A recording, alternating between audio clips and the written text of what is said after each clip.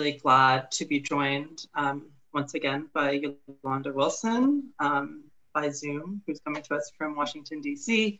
Let me just say a couple of words about what today's event is going to look like, and then I'll introduce Yolanda and hand it over to her. So the kind of genesis of this conversation is Yolanda, I, and another collaborator, Corey Garibaldi, had meant to hold a kind of small workshop on race and medicine and health inequalities more broadly on the 13th of March, which was both Corey and Yolanda arrived in Toronto the evening when the University of Toronto first announced its closure. So that was called off because of this kind of unprecedented pandemic. We managed to chat briefly.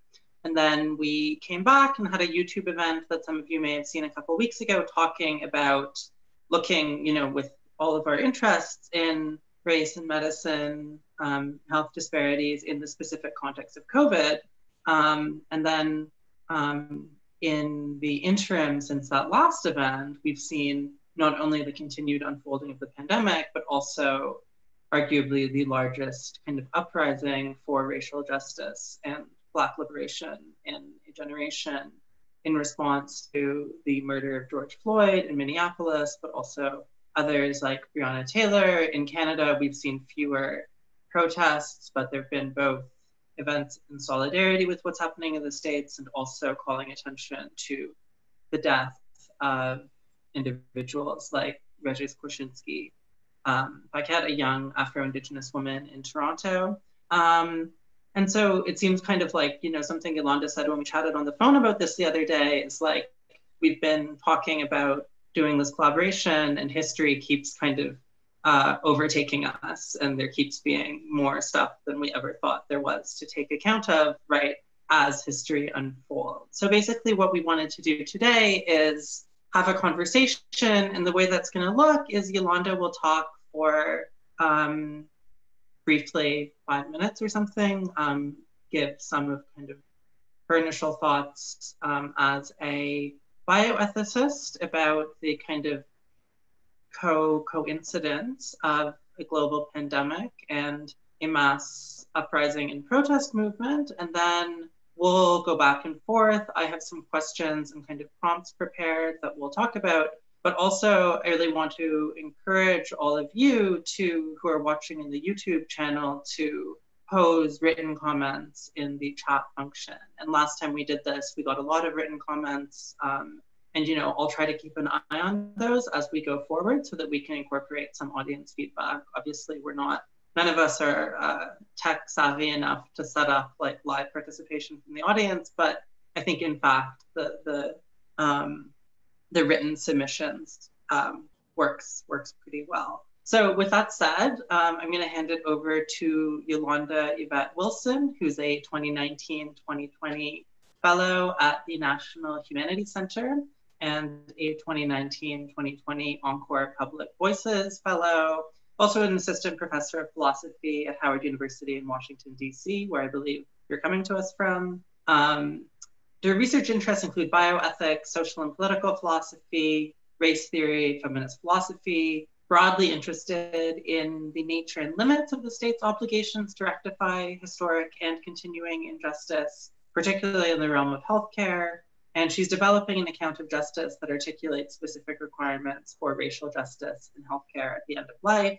And just kind of on a more informal note, Yolanda's work in kind of centering questions of race, racism, and racial justice within the kind of framework of academic bioethics, I think has been really important for the field, but also for my thinking and how to approach kind of questions of race and medicine and healthcare from a philosophical perspective. So I've gained a lot both by reading your work and then more recently by talking live. So anyway, I'll hand it over to you. Oh, thank you, Elena.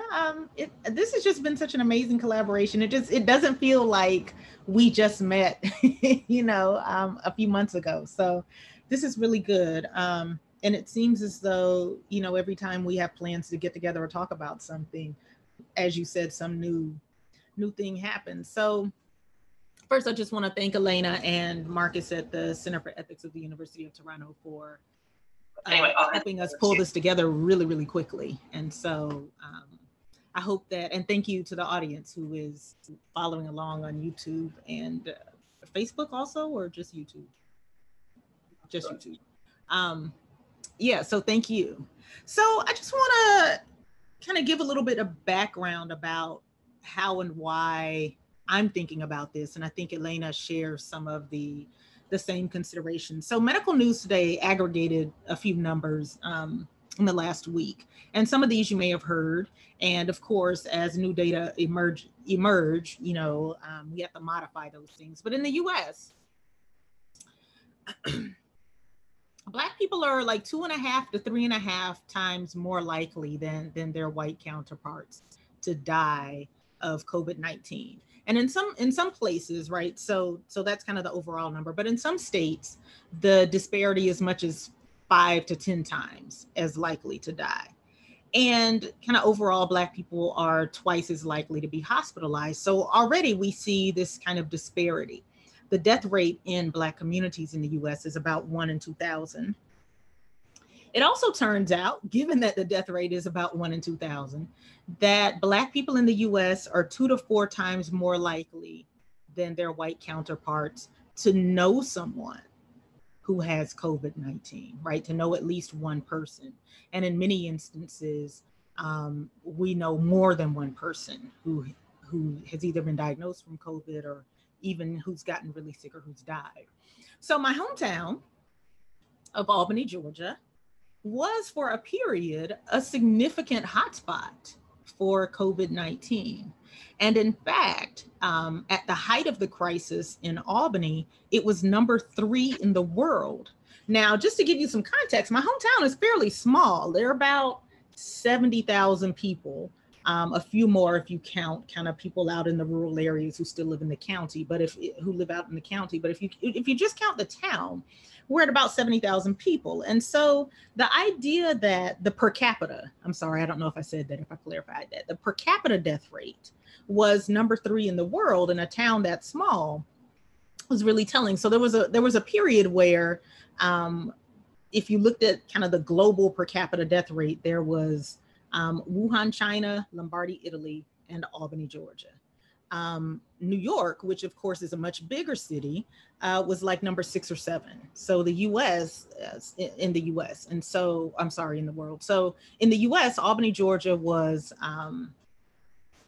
for a while, the hotspot in the nation, although it didn't get the same level of attention in terms of per capita death rates, although it didn't get the same level of attention that New York did for obvious reasons. I mean, New York is an international city. It's better known. I'm not saying that we shouldn't have cared about what was happening in New York. I just wanted to provide a little context, broader context about the numbers, but also some context about, I guess, given my own biography and what I do, why this became particularly salient for me, right? Given that I'm from such a small town and given what the per capita death rate looked like, I think Albany, I think it's a majority Black city. I should have checked those numbers, but it is a rural town. As the New York Times said in its highlight of Albany, Georgia, it's 40 miles from the nearest interstate, which my mother found deeply offensive. She said they didn't have to make us sound quite so country, but we are country. But given that, you know, I can't help but know people who have gotten sick and or who've died from COVID-19. And my personal and professional circle look kind of the same. So I have a friend and colleague, Akilah Jefferson, who is an allergy immunologist, originally from New Orleans, a Black woman. And she wrote a Huffington Post piece last week where she talked about having 5 members of her extended family who were diagnosed with COVID, 2 of whom died. And she talked about how her white colleagues, right, overwhelmingly hadn't known anyone. In fact, I think none of her white colleagues even knew anyone who'd been diagnosed directly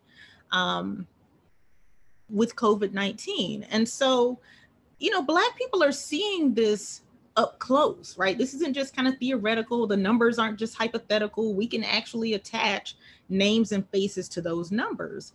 And one thing I'm kind of interested in is the psychological toll that takes on Black communities in particular in the US, right? We don't have the luxury of just kind of thinking this isn't a big deal or being COVID deniers or running out demanding that we get haircuts when about 1 in 2,000 of the US population, US Black population has died. But what that also means is that the decision variables are different for us. And I know Elena and I are going to talk about that a little bit more. So when you add that to the fact that so many Black people in the US have medical conditions that impact our tasks of daily living, our overall well being, and even how our bodies respond to COVID-19, right, the calculation becomes even more complicated. So I know, and Elena and I are probably going to talk about this a little bit, that a lot of people bristle at evoking the kind of underlying conditions language to think about Black people with regard to both COVID-19, and also we see this conversation sometimes in these police killings, right? We saw that a little bit with George Floyd in the initial autopsy report, and also with Eric Garner, right? So we can come back to that.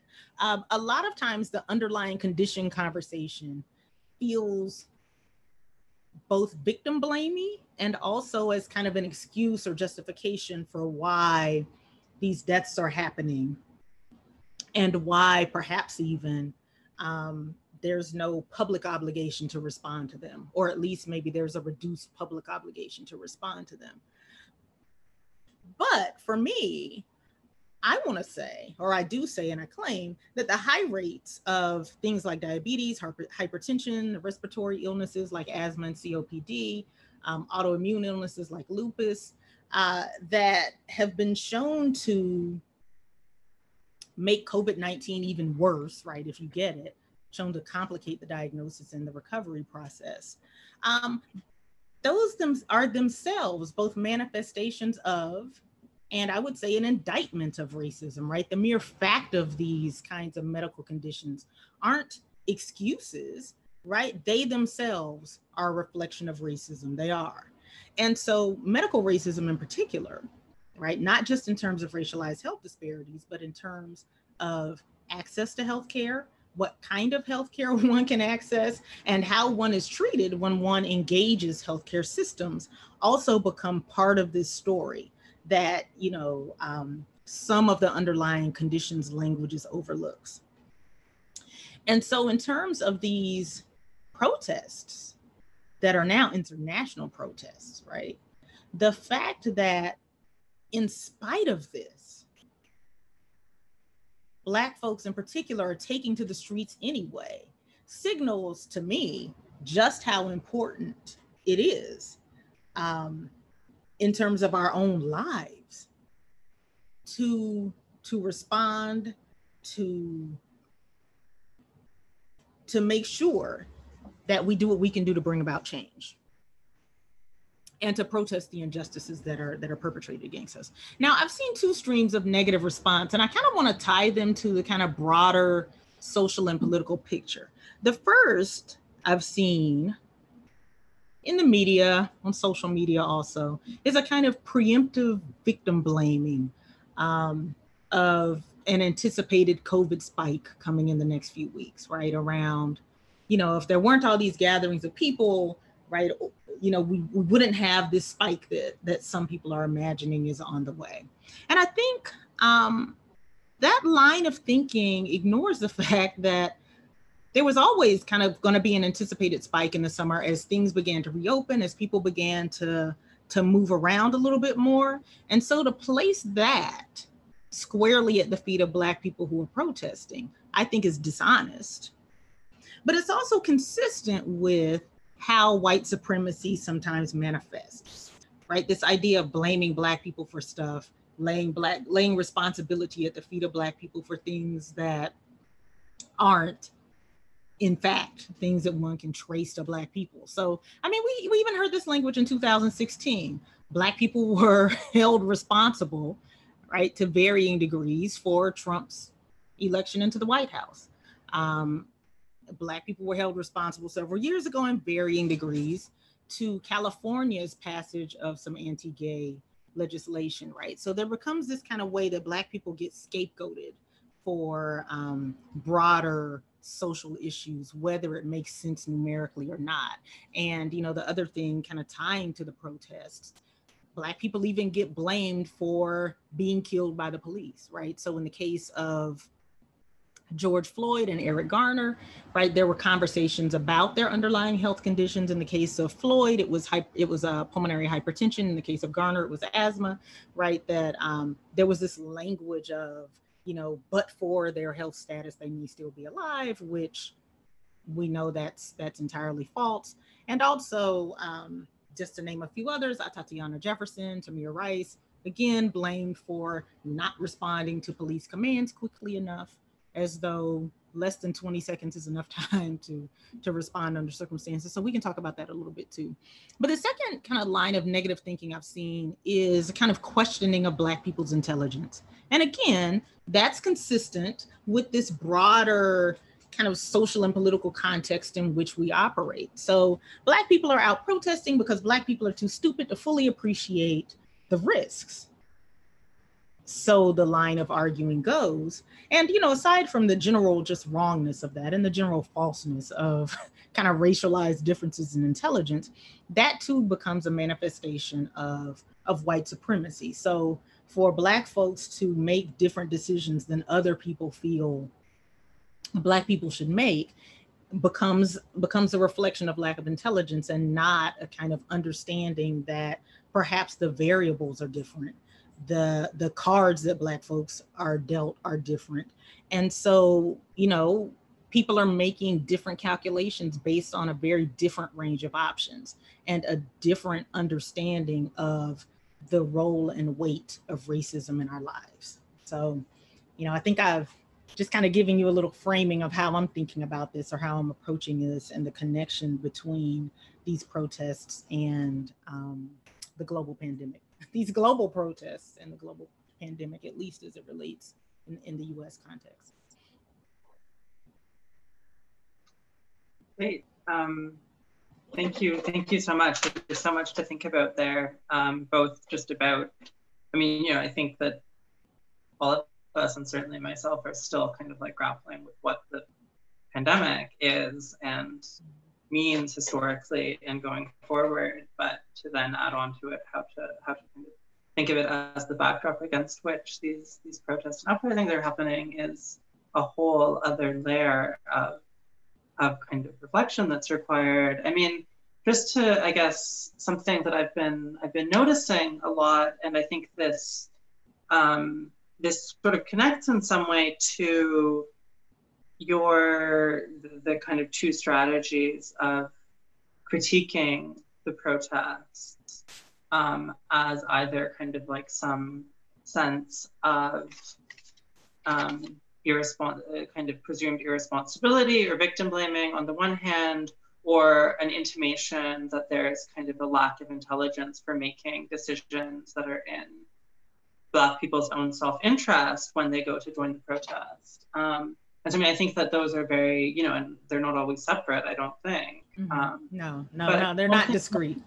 Yeah, one thing I've noticed in the last few days especially is various kind of letters and statements from progressive epidemiologists, public health experts, doctors, saying that they support the protests, both because, there's, and sometimes it's claimed, and, I'm not a medical expert, so I can't evaluate the medical claim that, the relative risk of severe transmission in an outdoor space when most people are wearing masks, as they seem to be, at least on the basis of, documentation that I've seen.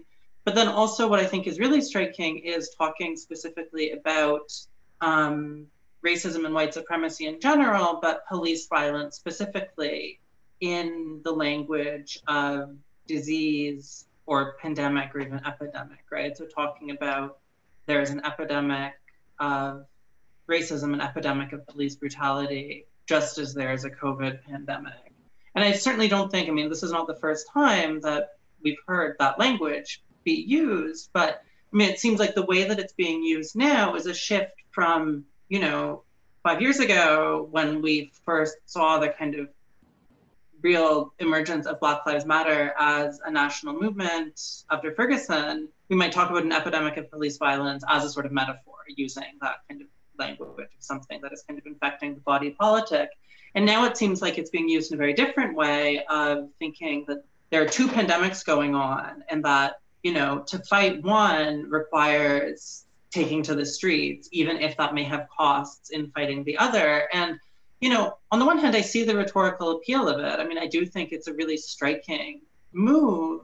And, you know, I think that it's important given the sort of delegitimizing tactics that are being used against the protests. But, you know, I wonder ultimately just if you have any thoughts on that kind of framing that, you know, we've been seeing emerge kind of in pieces over the last few days, and to what extent it's a useful way of thinking, both useful in the moment in order to kind of defend the legitimacy of the protest, but then also just kind of as, you know, I think there's this real question about kind of in general that kind of framing of white supremacy generally and police violence particularly, I think remains a kind of open question. So I just want to kind of put that out there. Yeah, so the idea of, right, so I'm hearing a few different things in your question, right? One is about kind of using racism in particular, or thinking about racism as a public health crisis. And we know that there are scholars who've worked on racism in healthcare and in public health and epidemiology and bioethics, who for years have framed it this way. And the other thing that's kind of interesting is that it hasn't, you know, as you pointed out, that framing hasn't gotten a whole lot of uptake, right, outside of those spaces until relatively recency. And in fact, because I've seen this myself, right, scholars who kind of frame this as a significant public health issue have often had to justify that framing, right, and have not been taken as seriously as it should be in justifying that particular framing. And so it is interesting that in kind of recent years, you're starting to see others understand racism as itself a public health issue, or an issue that has negative impact on particularly Black lives, but also Latinx lives and Indigenous lives. Now, the further framing of racism, and just to back up, you know, you're seeing organizations, right, medical organizations coming out and saying this, right? I think the American Association of Medical Specialties, you know, released a statement in the last few days about, you know, racism is a public health issue, right? The extension of that is thinking about racism as itself an epidemic in the way that COVID-19 has been an epidemic, or is and continues to be an epidemic. And I think, you know, although it sounds, you know, it's an interesting way to think about racism, right? I mean, rhetorically, it sounds nice. People are thinking about COVID now. People are thinking about police violence and white supremacy now. But I think that we ought resist that particular framing, because it makes it sound as though racism just kind of sprung up out of nowhere, the way that COVID-19 seems to have sprung up. And oh my gosh, we have this thing and now we're just all ill-equipped to deal with it and we don't know what to do. When the reality is that racism hasn't just sprung up, right? It's been here. And, you know, some have opted for any number of reasons not to see it or not to think it's that big a deal. I think that, of course, as many others have said, technology makes a difference now. But, you know, we had technology in the 60s when people were being attacked during the civil rights movement. And so, you know, I would kind of resist that framing on those grounds. But also my colleague, Ariana Planey, who's at UNC School of Public Health, talks about resisting that framing for a different reason. And she thinks about it from the standpoint of thinking about racism as kind of a natural process in the way that COVID-19 is.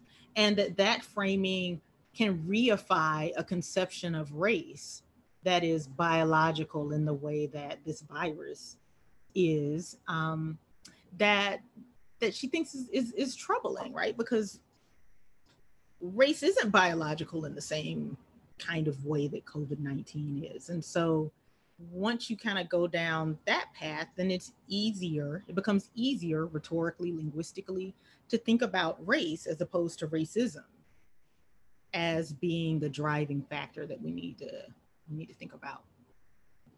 Yeah, no, I mean that sort of is all very much the sorts of things that I've been sort of thinking in a perhaps kind of less kind of formed out way. But I mean, as you were speaking, one thing that I thought of is, you know, this question of the kind of setting these up as parallel processes seems to suggest, as I think you quite succinctly put, the idea that racism is kind of both naturalized and also kind of dehistoricized, that it's something that just kind of springs up and with which society is confronted in the same way that COVID-19 springs up. And I mean, I suppose I think that's kind of right, but I also kind of wonder if one can reverse that and look at work that's being done on the production of new viruses precisely through the shift in human relations with the biosphere, right? So, I mean, you know, and of course it's probably too early to have conclusive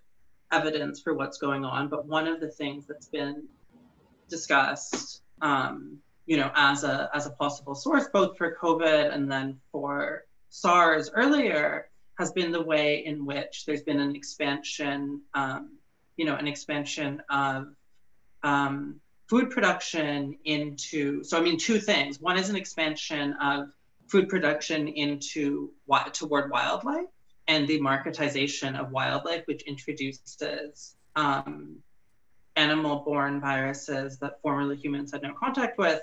And then also just, you know, kind of like the intensification of factory farming, which produces, I mean, in that case, that's more, I think, on the side of hypothetical kind of super bacteria.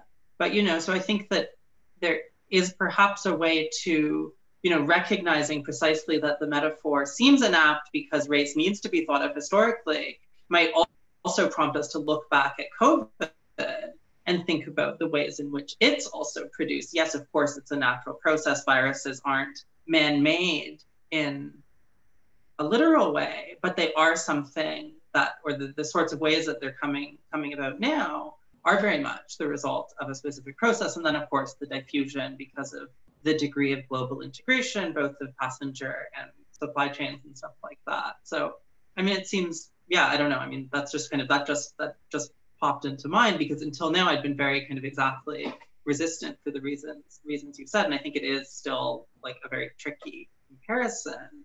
I mean, I guess while we're thinking about this kind of worry about slipping into a kind of biological or biologistic notion of race, I mean, I think that's also kind of perhaps one of the anxieties that's behind the worry about thinking about underlying conditions, right? I mean, you know, if one is not careful to really articulate how those underlying conditions are produced socially, it risks having the implication that certain groups of people, Black, Indigenous people, for example, are simply by virtue of kind of a putative racial difference, a biological difference, predisposed to certain illnesses. And I mean, I think there's a similar worry there. Mm-hmm. Absolutely. Yeah.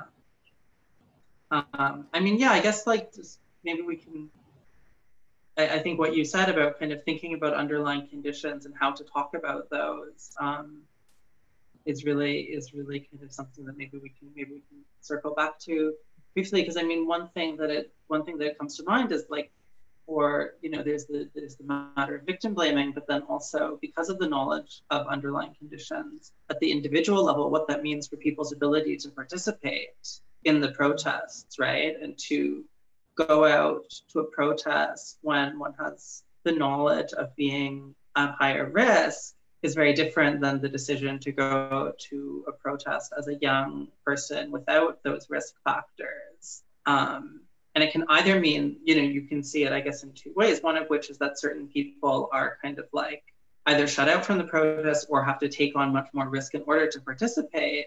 And then one can also see perhaps kind of an imperative for people that are able to put themselves at more risk to take on that kind of act of solidarity. But of course, then the question of who is acting and who's speaking becomes kind of like a real fraud issue. I'm just curious if you have any. Yeah, so I definitely don't, right? So for me, the exact wrong answer would be to ignore or to kind of say, no, we can't talk about underlying medical conditions, or underlying medical conditions are irrelevant. I think they're precisely relevant in this moment where we're protesting, specifically police violence, but more broadly institutional and systemic racism, right? Because, as I said earlier, they become exact manifestations of that very thing.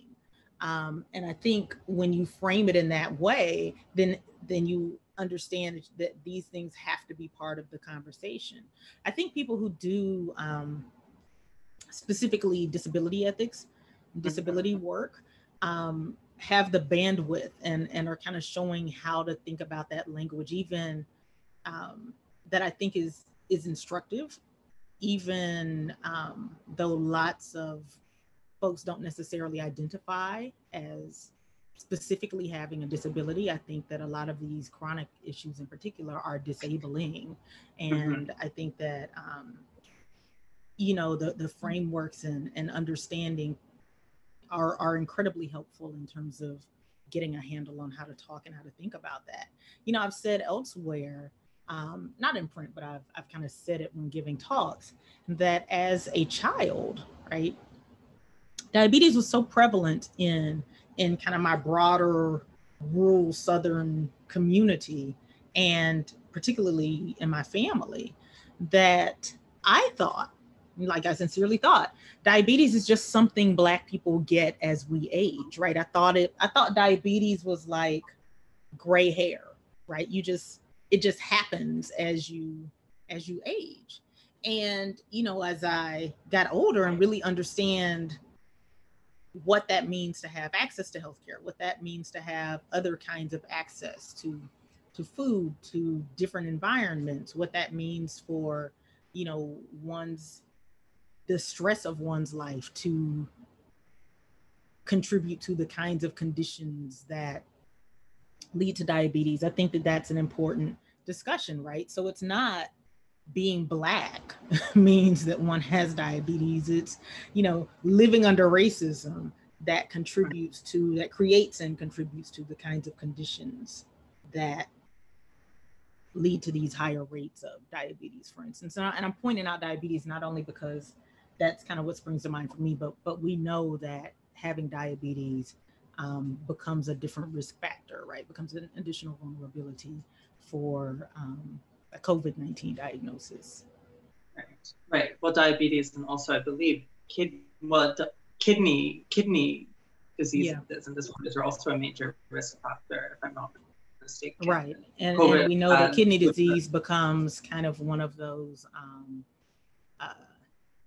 as diabetes worsens, right? One is kidney damage and kidney disease often develop in conjunction with that. So. Right. What was I going to say? Sorry, I'm blanking on the question I had. But yeah, I mean, I guess one thing that really kind of, as we've gone back and forth, and I can't quite remember the way I wanted to frame it as a question, but maybe I'll just throw it out, is the way in which this is sparked, as protests often are, by a kind of singular and particularly horrific act of violence. And of course, that's mediated now, particularly by technology, the existence of cell phone footage. But, one thing that we've also seen is that there's been a real broadening of the demands of the protests to think not just about ending police violence, but also about the way in which care is provided generally and particularly to underprivileged and Black and brown communities, right? So the calls to defund or even abolish the police are, most often coupled with saying abolish the police and use those $6 billion that go into the NYPD budget, say, to reinvest in public health, right? So, and that strikes me as a way precisely to, I'm not sure if it's quite to connect both aspects of public health, but is kind of an important way in which you can see these as not just kind of two unrelated and potentially, because the real risk seems to be of seeing the protests and COVID as two things that somehow have a connection with American racism, but themselves are in tension and where the interests are actually conflict with one another. Mm-hmm. I mean, one thing that came to mind as you mentioned that is, just the ways, right? I don't think that people outside of the US in particular realize just how deeply healthcare systems and the police are actually intertwined, right? So there's this understanding of police violence as, psychologically damaging for communities, right? I mean, we have good data that show that it's traumatic to witness this over and over again, that, the presence of police in communities has a deleterious effect, right? It's not, oh, we feel safer, it's often we feel less safe. But, even in hospitals, in underserved communities, there's often a very strong police presence. And I think a lot of people don't realize that, right? That the police are there walking around ostensibly to maintain order,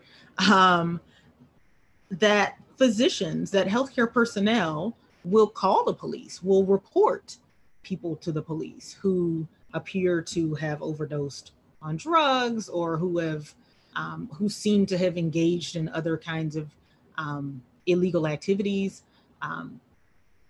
presumptively or actually, right? And so there's a kind of deep intertwining of the police state and our healthcare system in ways that sometimes people don't always appreciate, even in the US, but certainly not outside of the US, right? Yeah, things like drug testing, pregnant women, right? That those often result in calls to the police. Sure. Or thinking about, in Chicago, where I spent several years doing my graduate work, like I believe at least as of a couple of years ago, the Cook County Jail, which is a huge jail, one of the largest kind of pretrial urban jails in the country, is also the largest provider of mental health care in the US, right? And so so there's physical health, but I think that mental health, there's a question of the kind of psychological toll of both personal interactions with police and witnessing them, but also the way in which police become the primary police, and then the prison system into which the police feed people become the primary form of mental health care for many people, right? So many of the calls to the police are calls that are really about people in psychological distress, right? And the idea seems extremely dubious at best, if not just kind of necessarily false, that is the kind of an adequate way of providing that, right? The idea that you're going to have a functioning psych ward within the context of a jail seems like a profoundly, once you actually start to think about it, it seems like it's an impossible notion to defend. And of course, that's not, I doubt there's much kind of defending of it at an intellectual level going on. That's just, as it were, the way things are. But and that's if you make it to jail, right? Sure. Because we know that some of the higher profile killings have been, directly related to families making distress calls on behalf of a relative who's in crisis, and the police come and open fire.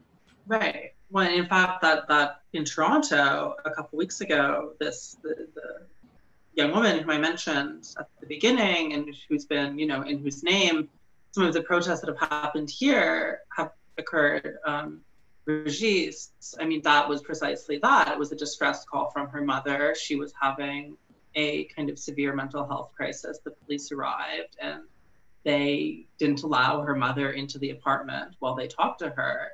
And she ended up dying from falling off a balcony under dubious circumstances. That, of course, there's no precise record, but it's precisely like the idea that is the only intervention that's available in And people, obviously, if that's the only thing that's available in a time of crisis, people are going to turn to that.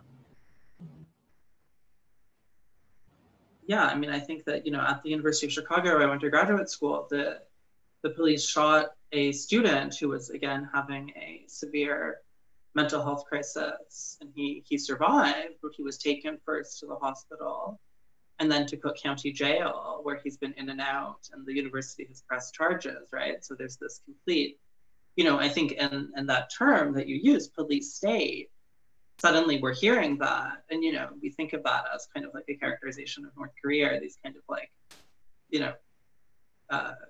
exemplary authoritarian states. But I think it's, something is kind of emerging is the way in which the police and prison, they're just kind of embedded in all social institutions, hospitals, schools, etc.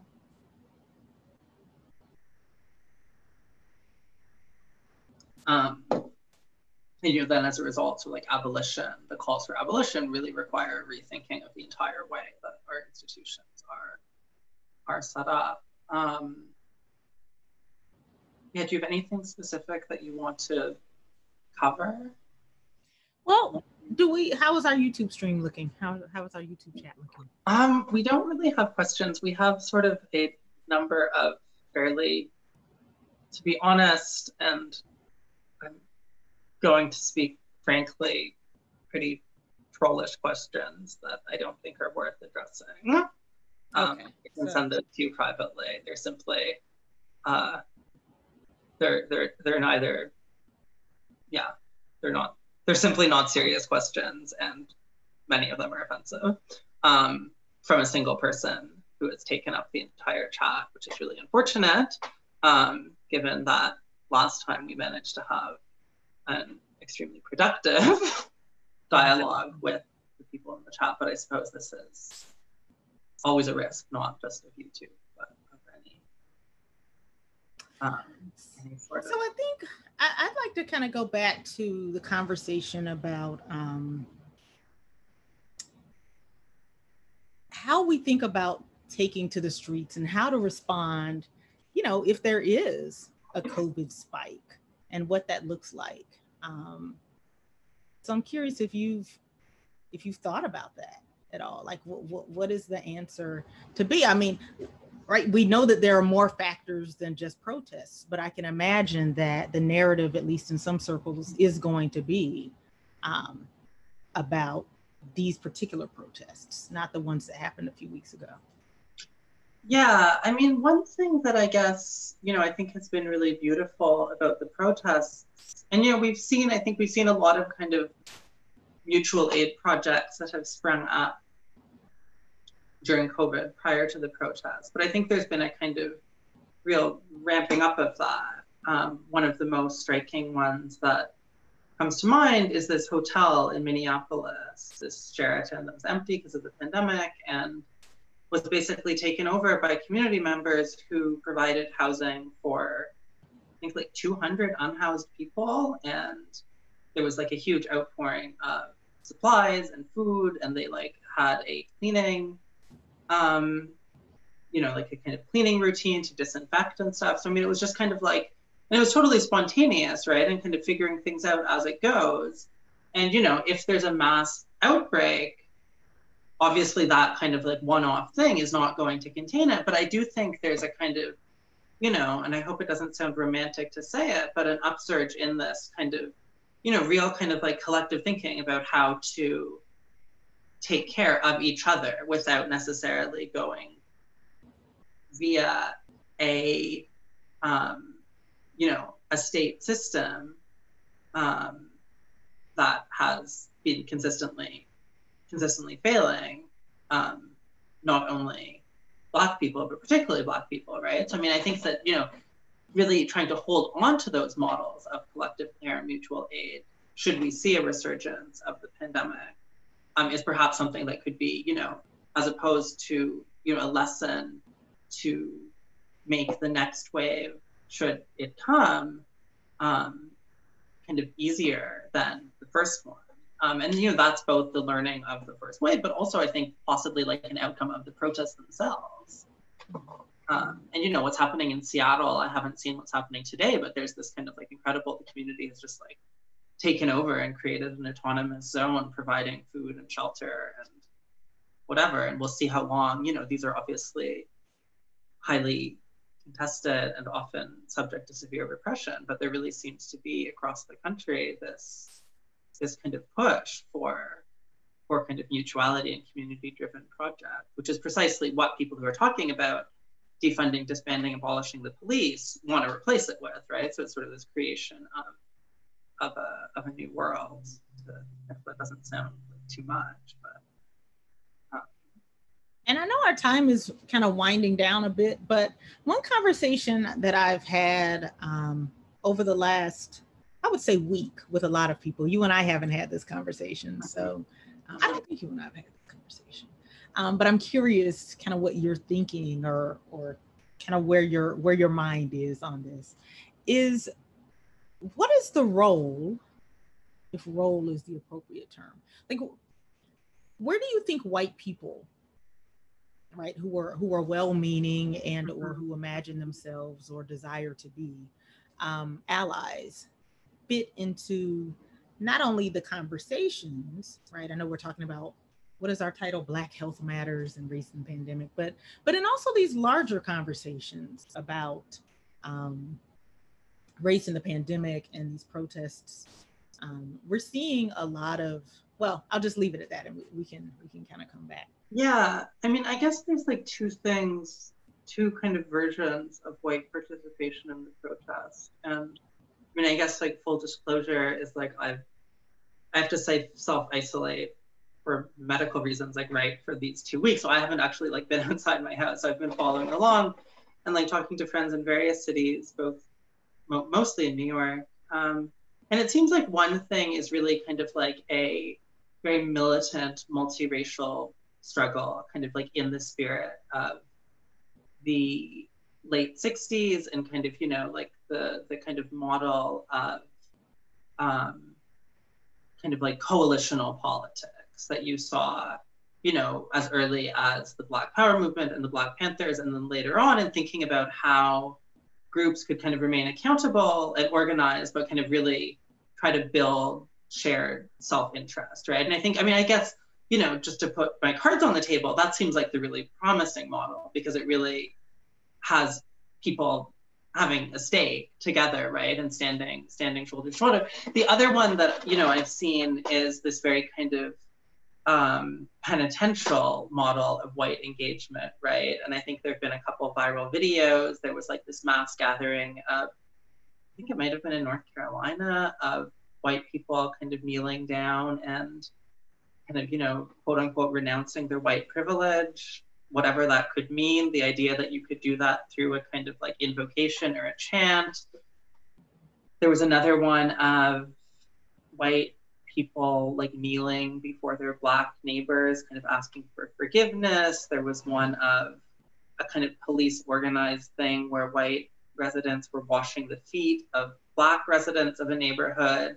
And of course, the most extreme one, I think, is when the congressional leaders, both white and Black in this case, but, you know, like Nancy Pelosi and Chuck Schumer, the kind of chief congressional Democrats, did this kind of photo op before introducing what, you know, to my mind and in the mind of a lot of people, I'm certainly not alone in this, is a totally kind of like anemic COVID response bill and also anti-police brutality bill of like kneeling down in the Capitol Rotunda wearing kente cloth stoles, right? And like, so it's that, it also seems like alongside this very militant kind of harkening back to a moment of truly coalitional politics, there's also this kind of like incredible focus with a kind of veneer of kind of how to be an anti-racist on what strikes me as a very kind of like selfish kind of obsession with how to kind of like do the right thing, or kind of how to be, or sorry, actually doing the right thing seems like perhaps a good thing. It's like how to be the perfect white person that I think you see on the other side. And that seems like it's really, it kind of misses the point. And, you know, often it ends up being simply offensive. I mean, like, you know, there's been a lot of mockery on Twitter and elsewhere of the thing in Congress, but it does seem like emblematic of a certain kind of, you know, perhaps well-meaning, sure, but white engagement with the protests. That is sometimes tone deaf. Yeah, more totally. than sometimes tone deaf, right? I mean, I saw the well, I've seen all of those images that you referred to, but the foot washing one was particularly disconcerting for me. I think that was even more disconcerting than the Kento.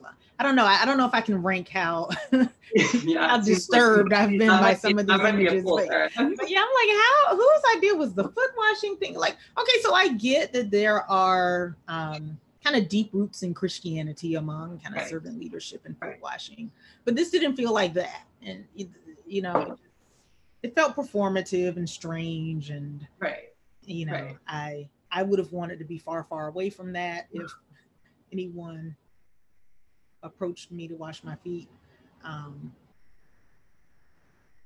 You know, I think that what you said, you know, of course, yes, the foot washing, that foot washing ritual, kind of, you know, cringy, as they say on the internet, as it was, of course, does have this root in kind of Christian symbolism and biblical narratives and practices and stuff like that, right?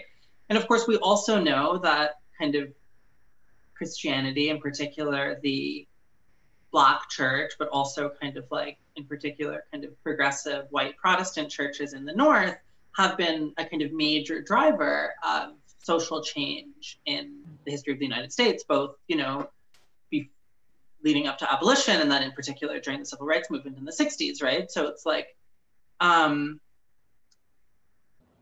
you know, that I certainly don't think it's kind of like figuring out how to find something really valuable in this kind of like religious impulse, while not just giving into that kind of like totally performative weirdness is a real question going forward. Sorry, I think, okay, so we do have some questions now. Let me scroll through them, some like good questions. Okay, so one is asking about the way in which gender dynamics fit into the protests, and I suppose also COVID, if you want to touch on that. I mean, I guess the most obvious thing that comes to mind for me is the way in which, you know, there's been a real push, I think importantly, to recenter the way in which violence affects not just Black men, but also Black women. But I'll just leave that to you as well.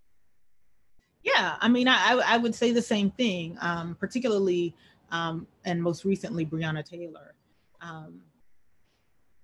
You know, the other kind of way that I think about and talk about police violence, certainly with my students, right? Because the killings you're frozen for me. I'm frozen?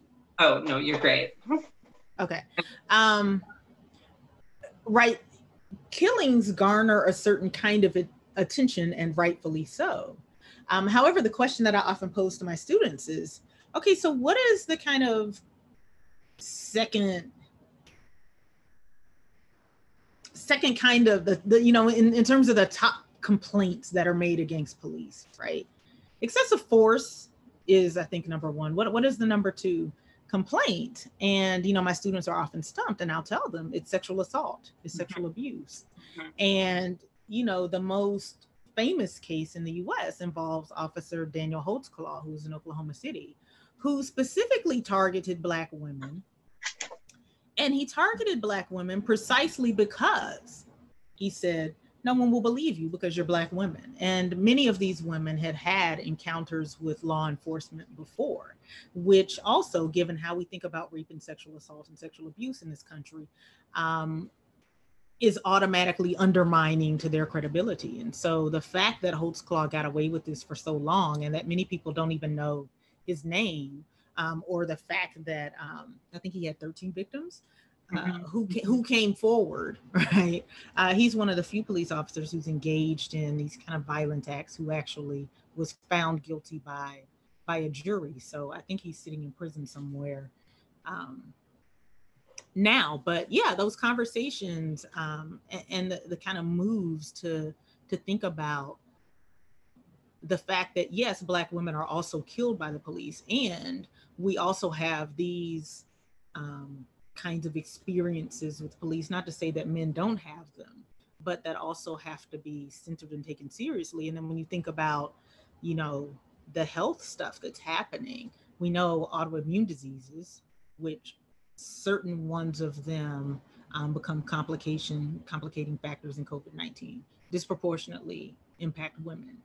And so for me, those are kind of two of the more obvious points. What are you thinking, Elaine? Yeah, I mean, I guess both those, I guess, would be the first things that come to mind.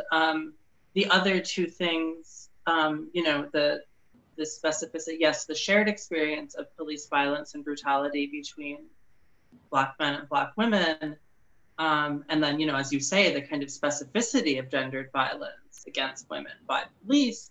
I mean, the other form of gendered violence is, you know, these statistics that I think have started garnering attention for the first time, but have been studied for a while, is the degree of reported domestic violence by police officers against their own spouses. And of course, you know, everything that we know about what's reported means that the statistics are, you know, we don't know the accuracy of them. Usually it's lower rather than under. Yeah, it's almost always underreported, but there's something like, you know, there's some reports against, I think it's like 40% of police officers have had some form of domestic violence complaint made against them, right? And that's obviously reflects a way that the sort of culture of violence embedded in American police, and as we've said, because of the way the police are this kind of structuring force of American institutions writ large, are marked by this gendered violence and kind of,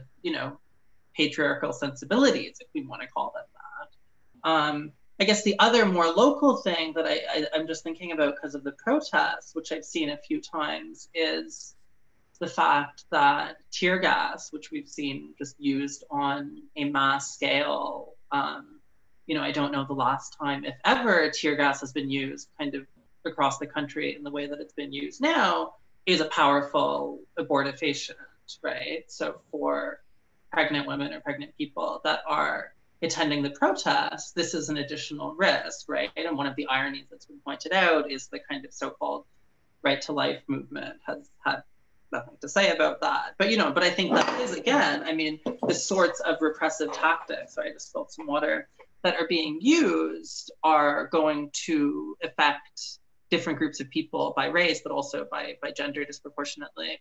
There are a couple of questions about sort of what to do, as it were, if we're kind of thinking seriously about abolition, both with police and prisons, about the kind of like truly violent offenders. And there's actually been a really kind of productive like discussion in the chat, which is great to see. So someone asked what to do about the kind of people that commit heinous crimes. And, you know, one person points out that the kind of way in which the degree of those heinous crimes is something that is in part largely produced by a kind of sensational news media, but also points to Ruthie Wilson Gilmore's work on the kind of construction, the use of kind of, you know, very singular and rare forms of violent crime in order to justify a police and prison state. So I'm going to end there, but in addition to Gilmore's work, which I think is super, super important, I believe it's the first chapter in Angela Davis's Are Prisons Obsolete, I think also is a really good kind of, you know, and Gilmore's a geographer and is more empirically based, and Davis is a philosopher, so thinking at a more kind of, you know, maybe abstract level or something. But she also, I think, kind of tries to grapple with that question. You know, yes, of course, it's a matter of taking the social services out of the role of the police, but then also thinking about what about those cases of severe violence. And, you know, I think that, yeah, she's kind of said it best. And since we're being signaled that we're out of time, I'll just put a shout out to that as well. So yeah, thank you so much. And I hope we get to do this in some form or another again. Thank you for having me yet again. Yeah, okay, I'm so glad. I really hope that we get to do this like in person. Yeah, one day we will. You know, I think one day we will. But I also want to thank our audience too. Yes. So thank you, for hanging in there with us for this hour. Yeah. Okay. Thank you so much, Yolanda, and thank you. All right. Take care, everyone. Stay safe. Bye-bye. Yes.